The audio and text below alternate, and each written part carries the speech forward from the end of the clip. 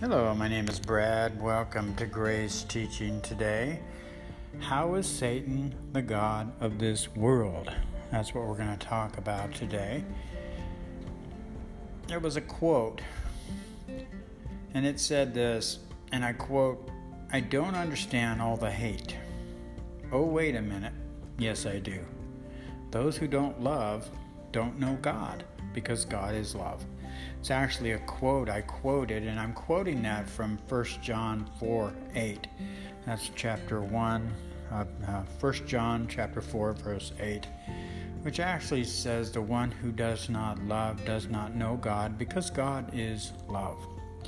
And so in this world, we have to remember we have hate, we have floods, we have violence, we have prejudiced people, there's famine, there's persecution, there's people burning down church buildings and taking down crosses off the buildings, and in other parts of the countries.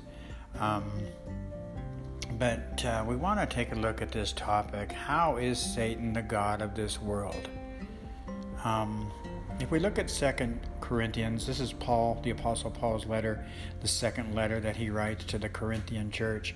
In chapter 4, verse 4, he says, "The god of this age has blinded the minds of unbelievers, so that they cannot see the light of the gospel that displays the glory of Christ, who is the image of God." Now keep in mind, all of us before Christ, as the scripture says, the message of the cross is foolishness to those who are in unbelief or who are perishing.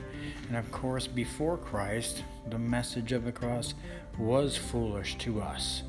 And so because Satan, the god, small g, of this world, blinded our eyes, our minds, we were unbelievers, and so he blinded the minds of us, as he does with the unbeliever today. So how is Satan the god of this world? One thing we want to remember, that is our loving God of children of God now in Christ. Remember, he is not the god of this world. Now, he's sovereign. Our God and Father is sovereign, but Satan, the small g god of this world, I want to talk a little bit about that. So how is Satan the small g god of this world? Answer: the phrase God, small god, of this world, or God of this age. And so age and world mean the same thing.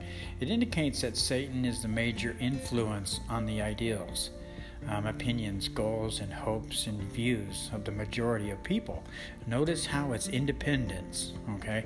Remember, it's going back to the tree of the knowledge of good and evil, where he just wanted people to live independent lives, okay?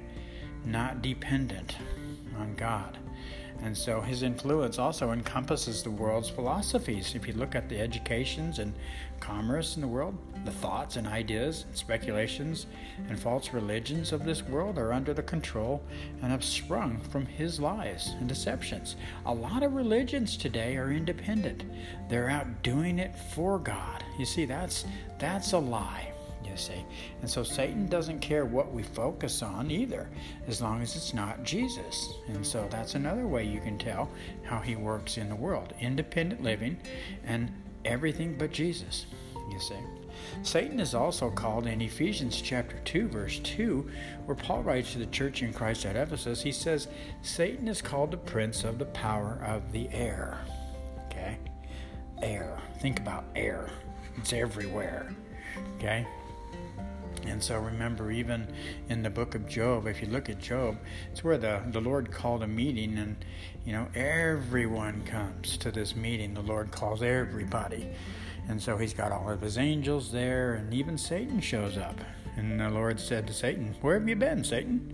And now remember, Satan used to be Lucifer, meaning angel of light, but he was kicked out of heaven because he went to the garden and he knew God's plan, and he wanted to get a following for himself. And that's how it all began.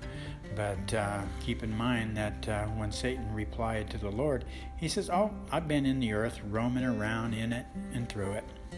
See, he's all over the place. This is his kingdom, so to speak. This world, he is the God of. And that's what Paul is talking about there in Ephesians chapter 2, verse 2. Satan is called the prince of the power of the air.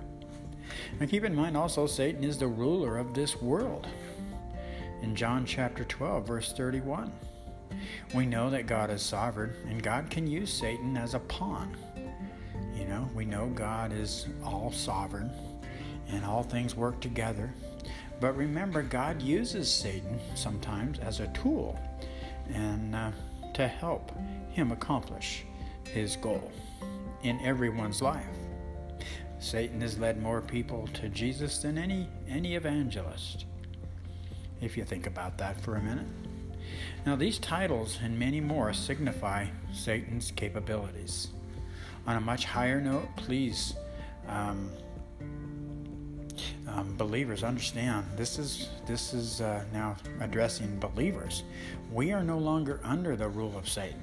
Okay, so that's the good news. You're like, oh, thank goodness. So as believers in Christ, now when we responded to Jesus Christ as our personal Savior and Lord, that means when we called on the name of the Lord, we were saved.